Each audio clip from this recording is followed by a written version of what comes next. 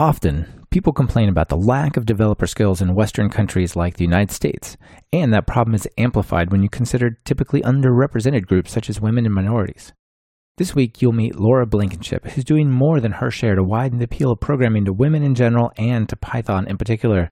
This is episode number 27 of Talk Python to Me, recorded Monday, September 14th, 2015. Developers. I'm a developer in many senses of the word, cause I make these applications, but I also use these verbs to make this music. I construct it line by line, just like when I'm coding another software design. In both cases, it's about design patterns. Anyone can get the job done, it's the execution that matters. I have many interests, sometimes conflict. Welcome to Talk Python to Me, a weekly podcast on Python, the language, the libraries, the ecosystem, and the personalities. This is your host, Michael Kennedy. Follow me on Twitter where I'm at mkennedy. Keep up with the show and listen to past episodes at talkpython.fm, and follow the show on Twitter via @talkpython. This episode is brought to you by Hired and CodeShip. Thank them for supporting the show on Twitter via @hired_HQ and @CodeShip. Hello, everyone. Congratulations to Justin Alexander, who won the copy of the book, Full Stack Python's Guide to Deployment, last week. Do you want to be in the running for free stuff? Just visit talkpython.fm and become a friend of the show like Justin did. Now let's get right to the interview. Let me introduce Laura. Laura Blankenship is the chair of the Computer Science Department and intern dean of academic affairs at the Baldwin School, an all-girls K-12 school in Philadelphia, Pennsylvania. Laura, welcome to the show. Thank you. Yeah, I'm really excited to talk about teaching kids and especially girls programming today. Great, me too. Yeah, I bet that's definitely your passion, isn't it? Yes. So we're going to talk about what you're doing at the Baldwin School, but before we get into specifically your work there, let's just take a step back and start where you started with programming and Python and all that. Okay, well, it's a rather long, circuitous path that I took to get here. I actually don't have a degree in computer science. It didn't exist at my college when I graduated. So I did take computer science in 7th grade myself, and then again in college, both in BASIC, of all things. So, yay. Wow, that's pretty impressive. Usually it's either Java or C++. Or I know. My first course was in Scheme. Oh, yeah. Mm-hmm. Yeah, I haven't done a lot with Scheme, but I've seen it. My husband keeps trying to talk me into it, but I haven't gone there yet. So after college, I graduated with a degree in creative writing, of all things, and went to grad school for that, and then ended up basically paying for grad school by working either on the technology side in departments or specifically in technology like IT departments. It pays better than poetry. So I just figured a lot of stuff out on my own. I mean, at the time, this was the early 90s. Nobody knew what computers could do or what they were capable of. So, and no one knew how they worked. So I would just take a manual and figure it out. And, so, I mean, most of the people that worked in those departments at the time were still using like IBM Selectric typewriters. So I had a little bit of an advantage over them. And basically, I then kind of got into mostly web development and design and worked across the street from the Baldwin School at Bryn Mawr College in their IT department developing educational technology tools. You started before the World Wide Web, yep. Right? And when people learn through books still, right? So definitely an interesting time to get into programming. Yep. Cool. So that's how you got into programming. What about Python? Like, what got you interested in that? Well, so in our web development shop, we were mostly PHP, a little bit of JavaScript. And then when I taught a summer program using mostly PHP and JavaScript and occasionally Flash ActionScript. I just pretty much went wherever the students wanted to go. And then when I came over to Baldwin, the thought of teaching them PHP sort of scared me. JavaScript similarly. So I started looking for a language that would be a little bit easier for high school students, actually at the time, middle school students to tackle. So I just, Bryn Mawr's computer science department actually used Python and a little bit of Java, but they were shifting at the time to Python.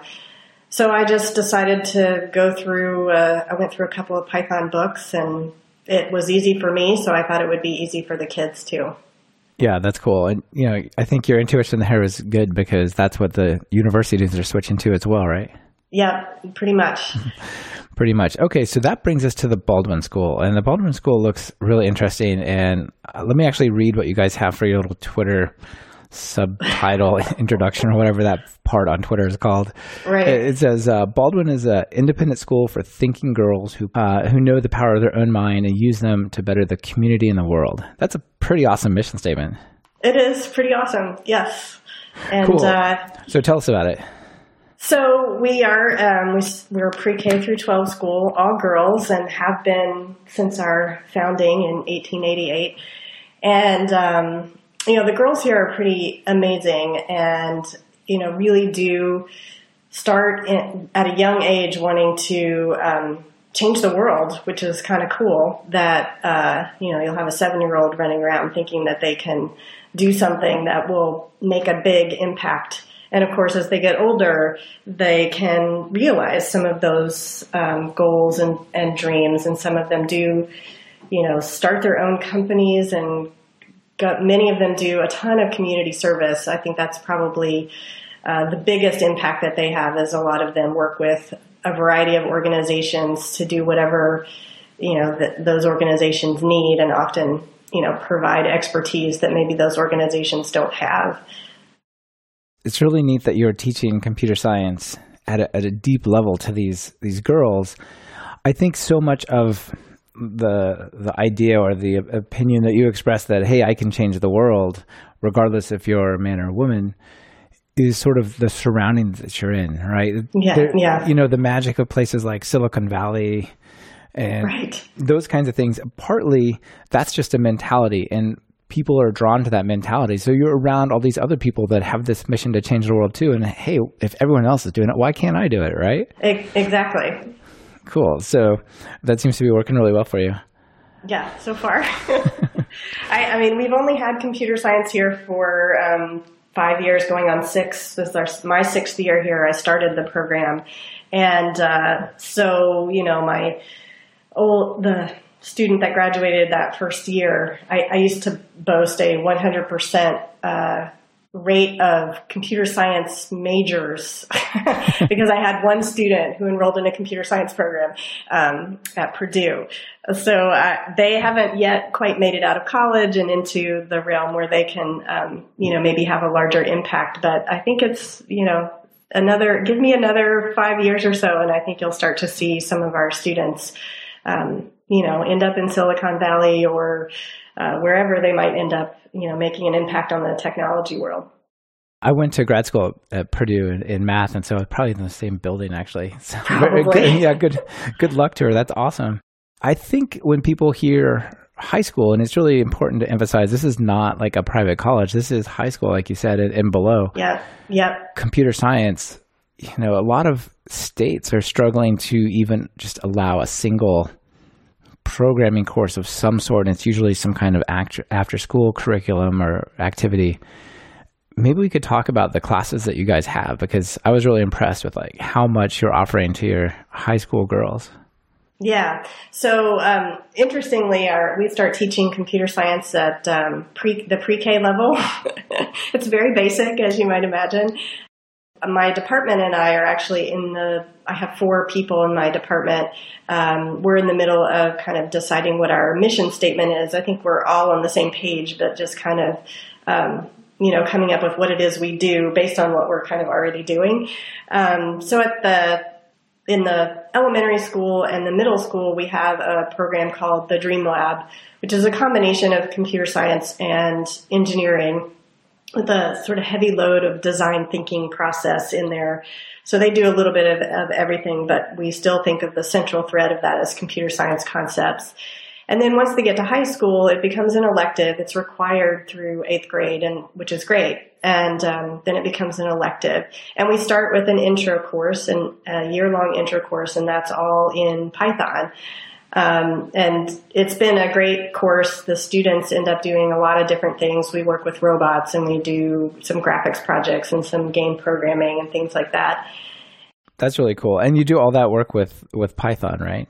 Yeah, all of it's with Python. Yeah. So maybe we could talk, before we move on, maybe we could talk a little bit about like some of the libraries and stuff that you're using. Like, are you using something like ROSPy for the robots, or what kind of stuff are you doing there?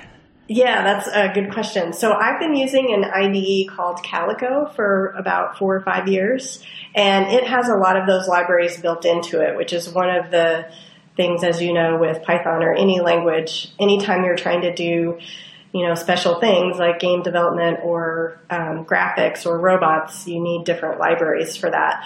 And the nice thing about Calico is I don't have to go find them. They're already there. So the robot libraries are built in. The graphics libraries are built in. So it's been, it's an easy to use system. And it was built for education specifically for that very reason. Cool. Is it kind of like what the scientific data science folks, say like Continuum, are doing with Anaconda, where it comes pre-built, but this is for education and teaching? Yeah, exactly. Okay. And is it free? It is completely free and open source. Yeah, awesome. Okay, so you guys use that. That's cool. Yeah. So that makes it really easy.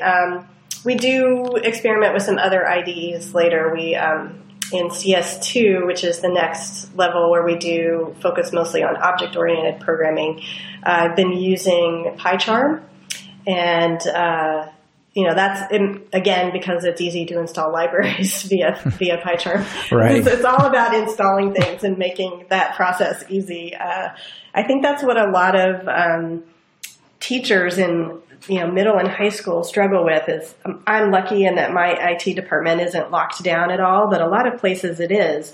So the idea of installing something that's going to actually write code is a little scary to a lot of IT places.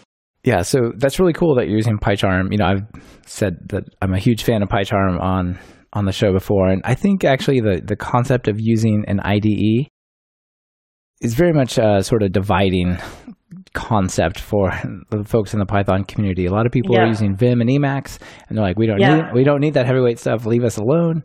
And then some people love their IDEs. I'm more in that group. It really is nice in that you can just type import. Like I could type import requests, and if request isn't there, it's like a hotkey to download and install that. Yeah, it is very nice. Yeah, so that's very helpful.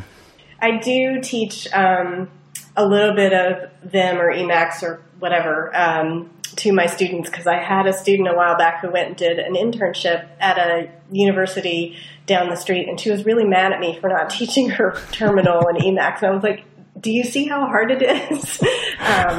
So I do introduce it to them and explain to them that there are a lot of professional programmers that use this instead of an IDE, but it's too hard for high school students to wrap their heads around most of the time. Installing those requirements and all that kind of stuff is just, it's things in the way. It's not something you want to learn when you're new. Right? You just want to learn how to get something on the screen, make a turtle move, make a web page come up, and you've got to have all these complex sort of sysadmin conversations. And if you can get that out of the way and push that down the road until you're like ready to have that sort of learning, I think that's way more valuable. Yeah. You start with this introduction to computer science, and is that mostly freshmen? It's a range. It is mostly freshmen, usually 9th and 10th graders. And then I always get a couple of seniors who need to fill out their, course load. And it's great because it's one of the few classes we have here that is across all the grade levels. So they get to know students in the other grade levels, which I really like. And they often end up working together on projects too. Yeah, that's cool. And you said that with these classes, they're very project focused. Do you maybe want to talk about that a little bit? Probably a lot of us learned computer science in our classes, or however we learned them, via lecture primarily. And it was kind of painful. You would get the lecture, you'd go do the problem sets, turn them in, and hope for the best. And you didn't get to do a lot of projects, maybe at the very end or, midterm kind of things, but you don't really get a lot of practice doing the projects along the way. You're just doing these exercises. So I specifically structure my classes so that it's pretty much all projects. we do little ones and then big ones, and they just kind of build on each other. So we'll do a few things where I kind of treat it like a science class, where I teach a concept like loops, for example, and then they'll do a little lab with a lot of different ways of experimenting with loops. And that'll just be the class period, and the lab is done. So it's like you're in a science lab and you have to have the equipment. And then they might do, another concept. So we might do 2 or 3 concepts in a row, and then I'll have them do a project where they're going to have to implement those concepts in some way. So it might be a graphics project, it might be a game project, it might be, working with the robots. So like we have a robot dance project where, if you're going to make a dance step, you're going to do it over and over again, and it's going to have to be in a loop. So that's the way I've structured all of my classes. And it's interesting because sometimes the students get frustrated that I'm not, specifically telling them all this stuff and having them just regurgitate it to me on a test. They figure out what they need to know as they're working on the projects. Yeah. Well, I was on the other side of that when I was in college. My computer science courses, my first one, all the tests were on paper. And They were, this is not a better way to learn, even though it might be easier to like fill out some sort of multiple choice or something. Yeah. Right. Yeah. They'll be thankful in the end. That's cool. I have gotten those notes that they're thankful in the end. So I know it's working. That's really cool. Okay. So in your first one, you probably cover things like loops and declaring variables and input and output, and maybe importing some modules so that you can do your robots and so on. And then the second one, you move on to like more modeling type stuff, right? With object-oriented programming and that kind of stuff. Yeah, so object-oriented programming mostly, and of course they've been using objects the whole time, and it's always a shock to them when they realize that they've been using objects the whole time. And then we, of course, learn how to create our own classes in the second course. And we do, I do a really short project so they can just learn the basics of what a, class structure is and how it works. And then we do 2 bigger projects. I do a data analysis project where they have to gather some data from the internet in some way, shape, or form, and then analyze it and visualize it. So it's kind of a 3-step process. Just getting stuff off the internet is a challenge. And then, of course, pulling it into some sort of form that they can work with, like a CSV file or something, is another challenge. And then, taking the raw data and turning it into something that we might want to look at is the third challenge. So that always takes longer than I think it's going to, but I'm always hopeful. And then we do a simulation together sort of as a class where everybody creates their own objects. They create their own classes. We sort of decide what the simulation is going to be. We did an aquarium one year. Last year we did the North Pole. So we had Santa Land, and we had, reindeer objects and Santa objects and elf objects and candy cane objects. And yeah, it was kind of fun. Yeah, I bet that was a big hit. It was. So everybody has to create their own object, and they have different methods, and eventually they all interact with each other. And, it's kind of a fun little project that we have. And it sort of simulates, as best as I can do, what it might be like to work on a team developing a product together. That's cool. Do you teach them any like source control, like GitHub or anything like this? No, I don't. I haven't gone there yet. It's sort of on my list of things to figure out how to work in. So yeah, some of them have been to summer camps and whatnot where they've learned that. It is kind of a hard thing to explain to them, but yeah, it's on my list to get to at some point. Yeah, of course. Well, there's always the challenge of like, you want to show them everything, but if you do that, then they'll learn nothing, right? Right. They just get overwhelmed and freak out. So nice. And so, it's really cool that you start with Python, and it seems like they get basically 2 years of Python for those year and a half-ish. Year and a half. Okay, year and a half. The second one is a semester, right? Yeah. Yeah, cool. So they get a year and a half of Python. And then they move on to other topics. And are those still in Python? Not all of them, right? Not all of them. I am teaching this year for the first time a web design and development class, which is kind of funny since that's my background. It took me 5 years to get to teach that course. So it's happening this year, which obviously they could use Python for. I am going to teach them JavaScript, but I've already told them that, if they prefer working in Python and want to go in that direction, I'll make sure everything's set up for them so that they can do that. And I've had some students do some things in Python just for the heck of it, which is always kind of fun. Yeah. But yeah, so that's that course. And then I also have a physical computing course and a mobile computing course, which I don't do Python for either of those. Those are C-based courses. Okay. Yeah, that's sort of the senior level type things, right? Exactly. Yep. They actually have advanced topics in front of them. So, yeah. Yeah, they're ready for compilers, semicolons, and curly braces, I guess. Exactly. Exactly. And pointers. Maybe that's more the hard part. Right.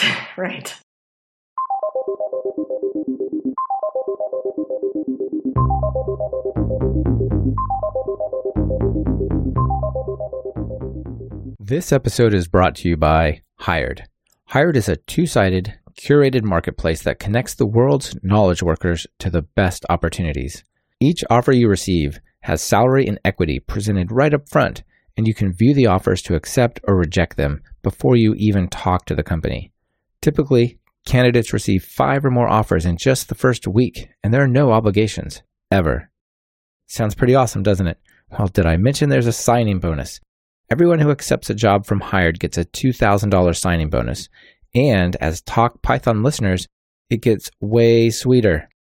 Use the link hired.com/talkpython to me, and Hired will double the signing bonus to $4,000. Opportunities knocking. Visit hired.com/talkpython to me and answer the call.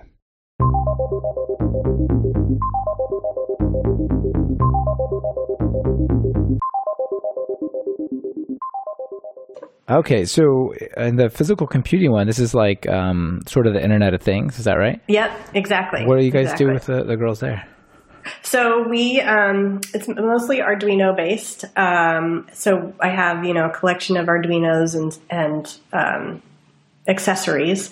And we also have a fully stocked, this just happened over the summer. My classroom is now fully stocked with anything they might want to build. I have a laser cutter and a CNC machine and 2 3D printers. So the idea is that they would, come up with a project that requires some sort of programming and then create the thing that the Arduino is going to live in using all that other equipment. Oh, that is so cool. Yeah. It's been pretty fun. I didn't get to teach it last year because there weren't enough of me to go around. So I had to hire somebody else this year. So that worked out well.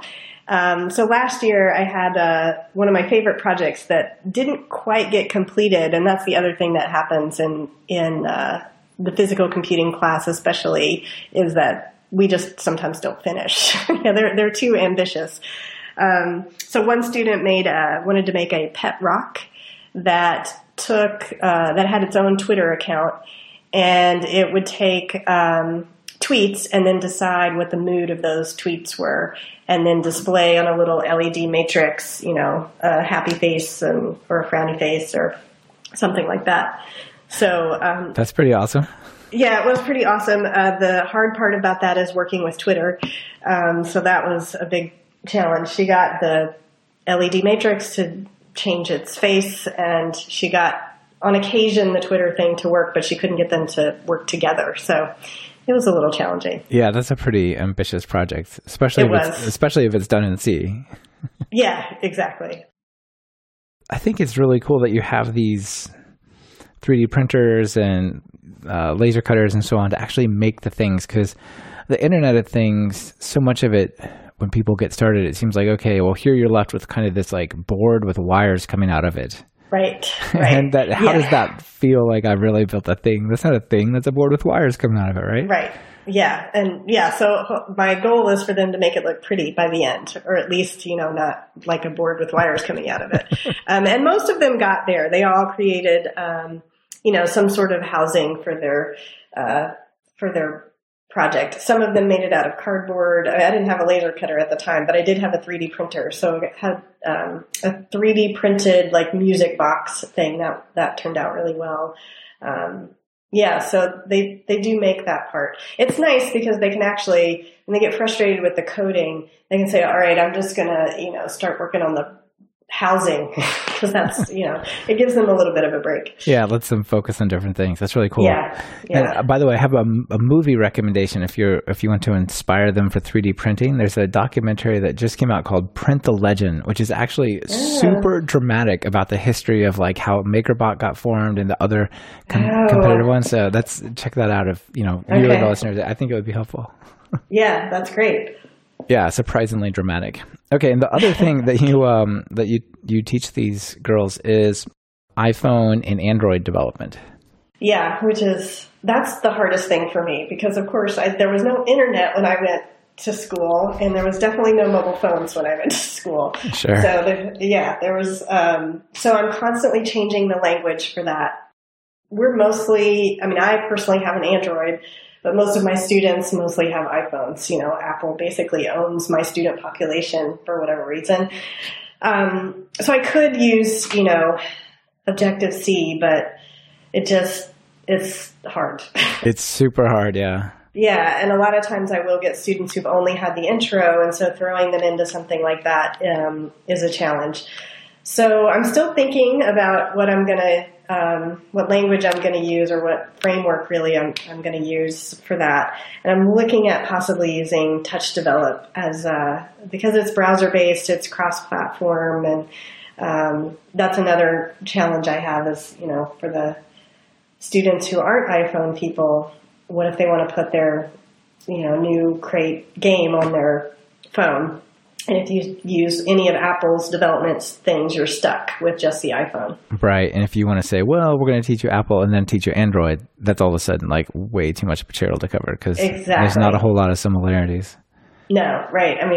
Java, C, I know. So.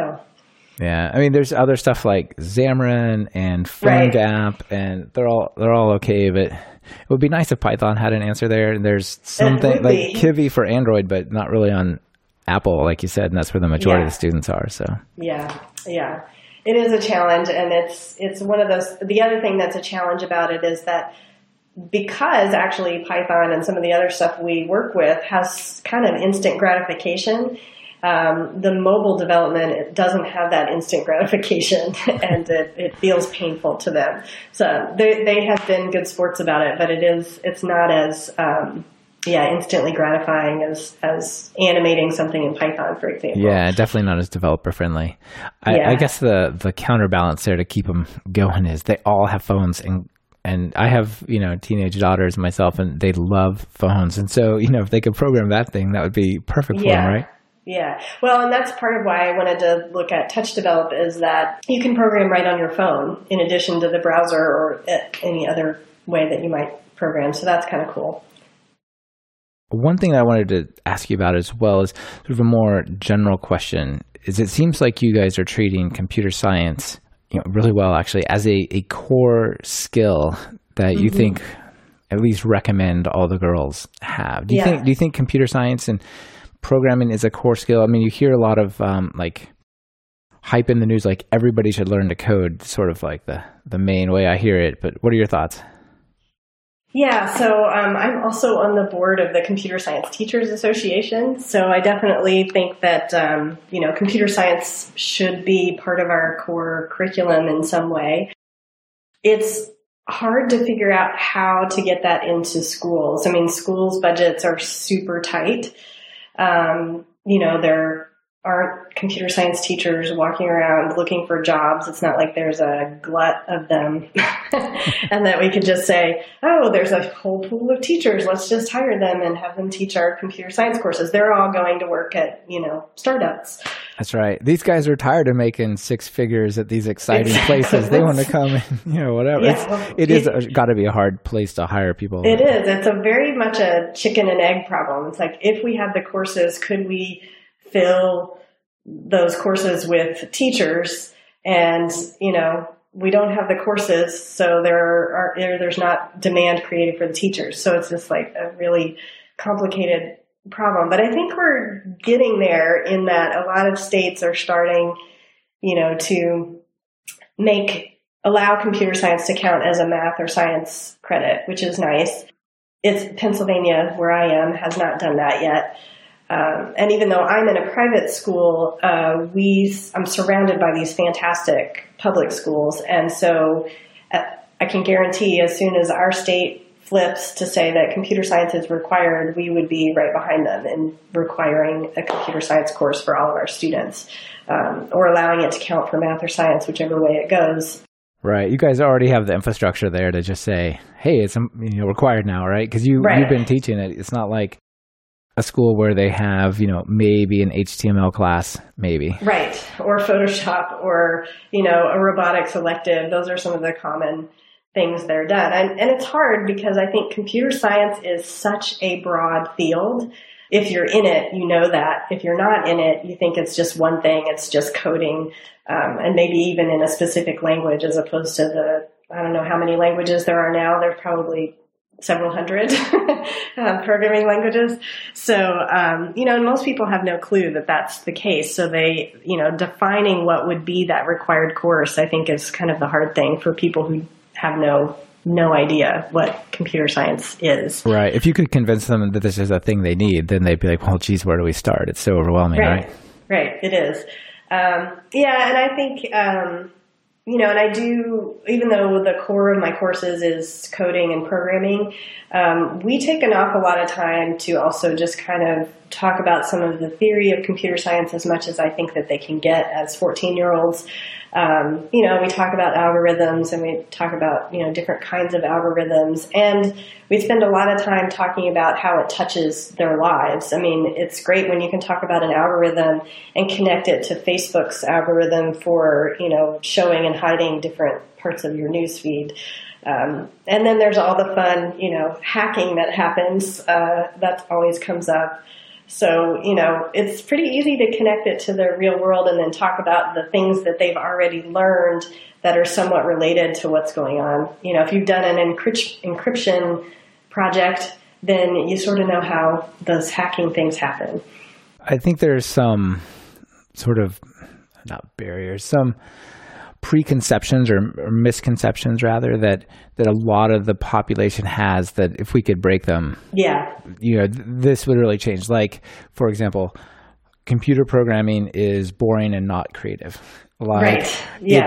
It's a non-social thing you go do in the basement by the dark because you don't like other people. And it's completely the opposite of that in today's world, right? And if everybody saw that and they could, I don't know, you could think, well, maybe should we be doing geometry? Right. Or maybe we should be teaching programming in this slot where geometry about logical thinking through axioms was the goal, right? It'd be so much better, I think, to do some sort of computer thinking there.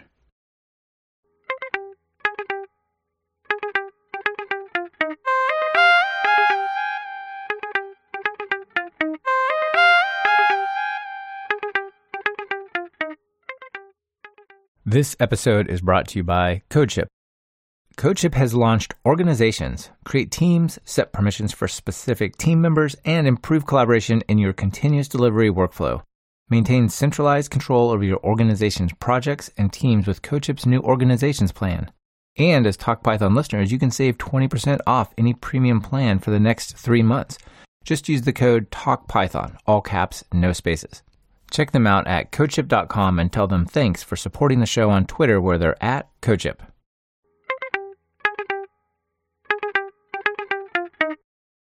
I agree. Yeah. I mean, it's funny because, I mentioned that my major was creative writing, and I swear programming is a much more creative endeavor than writing poetry in a lot of ways. It sounds weird, and poetry is very isolating.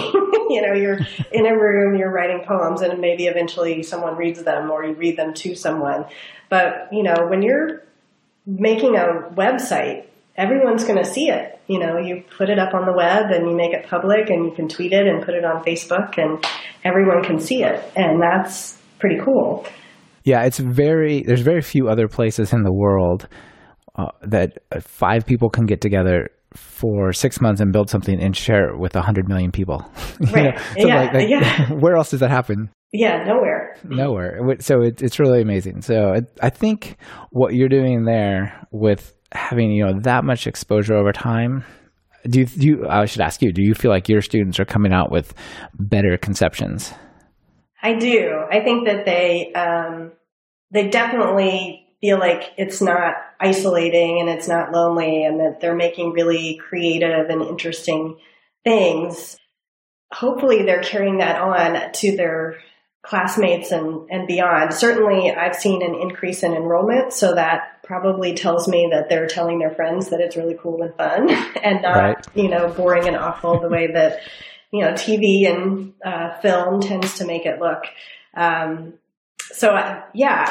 think my hope is that when they graduate and go on, and not all of them, just like math teachers don't expect all their students to become mathematicians, I don't expect all my students to necessarily become computer scientists, but I think having that deeper understanding of technology that goes beyond, being able to post to Facebook is really important, because I have yet to find a job or area or field that doesn't benefit from having that deeper understanding of technology, of how things really work under the hood.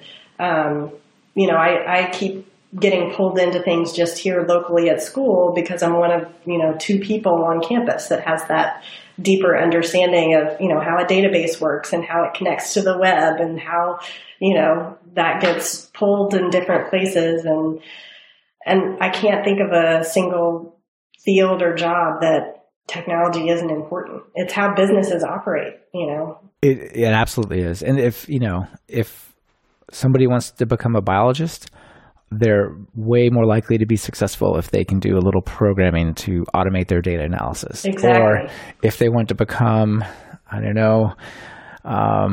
a social scientist, right? Like a sociologist, psychiatrist, something like again, the programming. Yeah, you got to crunch the data. Exactly. Yeah. And I think CS probably is a core skill, at least as much as geometry and those things are. So yeah, absolutely. That's my thought. Me too. I'm with you. Let's change the world. Let's do it. So one event that I wanted to ask you about that's about changing the world, that is making a small dent, is Hour of Code. Are you guys doing anything with that? Yeah, we are. I just bought off of eBay about 400 or 500 punch cards to use as invitations for our Hour of Code. We have done different things in the past. We've done an evening event and invited people, and we have them come learn how to code, and we actually have the students do the teaching. We're going to do it a little bit differently this time.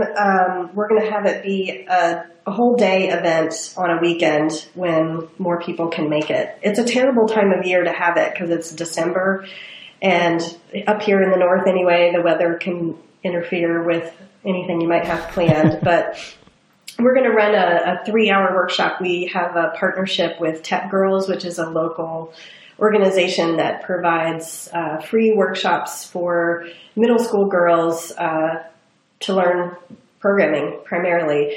So we have taught a few of those ourselves. We offer our space as a resource for them, and we're going to partner with them specifically for CS Education Week and have them. We're running a workshop for their population, and then we're going to have a showcase afterwards of both the projects that get created in that workshop and the projects that our students have created, and we're hoping to have a speaker and food and all that good stuff. So that's really awesome. Are you looking for volunteers? Probably, yeah. Yeah, cool. So if you're in the Boston area, maybe think about throwing your name out there. I live in Portland, Oregon, even though I'm spending a year in Germany, right? And so I've been helping out I have 3 daughters. I've been helping out their school during the Hour of Code. Oh, cool. And it was just so successful. Like the teachers and the principals were just blown away with what the kids could do. Even first graders were just amazing. And when you're working at first grade, second grade, third grade, those levels, there's no difference in the way that the girls or the boys perceive it in terms of excitement or energy or whatever. Like something happens later, but if we can, drive that interest early, then, I think that could make a big difference. So I agree. Yeah. I guess regardless where you are, think about helping out the Hour of the Code. There's an Hour of Code, which is December 8th. Around then, there's so many resources out there that you don't have to put much effort into it, right? You can go over to the code.org, find some sort of pre-built, teaching thing for the right level, and just help kids through it is really all people got to do, right? Yeah, I mean, it's just, running them through it, letting them see what they can do. And there's, like you said, there's so many resources online now, which is great. Yeah, it's definitely easier than when we were learning back in the day. Yes. You don't have to drag the book out. That's right. Look stuff up. Laura, is there anything else you want to cover before we kind of wrap things up? I don't think so. This has been great. I mean, if we can get Python to come up with a mobile computing platform, that'll solve all my problems. I can just stay in Python forever. That would be fantastic. It's not completely insane, right? We've got things like PyPy, which are JIT compiled Python. Right. If we could switch the JIT compiler to an ahead of time compiler, get it to compile towards the right thing, right? Maybe we could have us model what the Xamarin guys are doing with C#. Right? Yeah, which exactly. Isn't natively allowed on iPhone, but they found a way to compile it for it. So we can hope, right?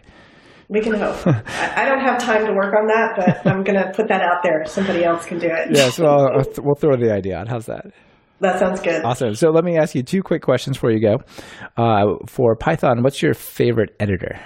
I have to say, I kind of like PyCharm. It's been nice, although I tend to work on the web a lot, so I'm using, just your basic text editor for that. Right, some kind of like web IDE or a sort of smart text editor rather, yeah. Exactly. I like color coding. It's kind of my favorite thing. At least some syntax highlighting. Awesome. And then are there like PyPI packages that you guys use that are really awesome you want to point out or raise awareness of? What do you guys do in your classes that's really cool and well received? We've used NumPy a little bit, or NumPy, depending on how you want to say it. I like NumPy myself. It just sounds like it's a soft, fuzzy, Barney creature. Students went a little nuts with the libraries last year, and they're just downloading crazy stuff. They really were. They probably downloaded 10 or so random libraries just to try to get stuff off the internet. We used, and I can't remember what it was, we used a couple of different Twitter packages that worked pretty well, which was nice considering our Arduino Twitter packages didn't work. So Python wins in that regard. They worked great. We were able to pull tweets really easily. I think there's a tweet. Is it Tweetbee? I think that was the one we ended up using. Okay, cool. Yeah, people should check that out if they want to integrate with Twitter. Yeah, Twitter can be tricky if you don't have all that OAuth stuff is way more complicated than it sort of seems like it should be at first. Yeah. Well, this we got running in like 5 minutes, so it was pretty easy. Yeah, that's the way to do it. Laura, this has been really interesting. So I think you guys have a great mission, and it seems like you're making great progress. There's almost no other high school I've seen that has 4 years of really interesting, modern feeling computer science classes. So, well, thank you. Thanks for putting that out there and leading the way. Yeah, thanks a lot. Yeah, thanks for being on the show. Talk to you later. All right, bye. This has been another episode of Talk Python to Me. Today's guest was Laura Blankenship, and this episode has been sponsored by Hired and CodeShip. Thank you guys for supporting the show. Hired wants to help you find your next big thing. Visit hired.com/talkpython to me to get 5 or more offers with salary and equity presented right up front and a special listener signing bonus of $4,000. CodeShip wants you to always keep shipping. Check them out at codeship.com and thank them on Twitter via @CodeShip. Don't forget the discount code for listeners. It's easy. Talk Python, all caps, no spaces. You can find the links from today's show at talkpython.fm/episodes/show/27. Be sure to subscribe to the show. Open your favorite podcatcher and search for Python. We should be right at the top. You can also find the iTunes and direct RSS feeds in the footer of the website. Our theme music is Developers, Developers, Developers by Corey Smith, who goes by Smix. You can hear the entire song at talkpython.fm. This is your host, Michael Kennedy. Thanks for listening. Smix, take us out of here.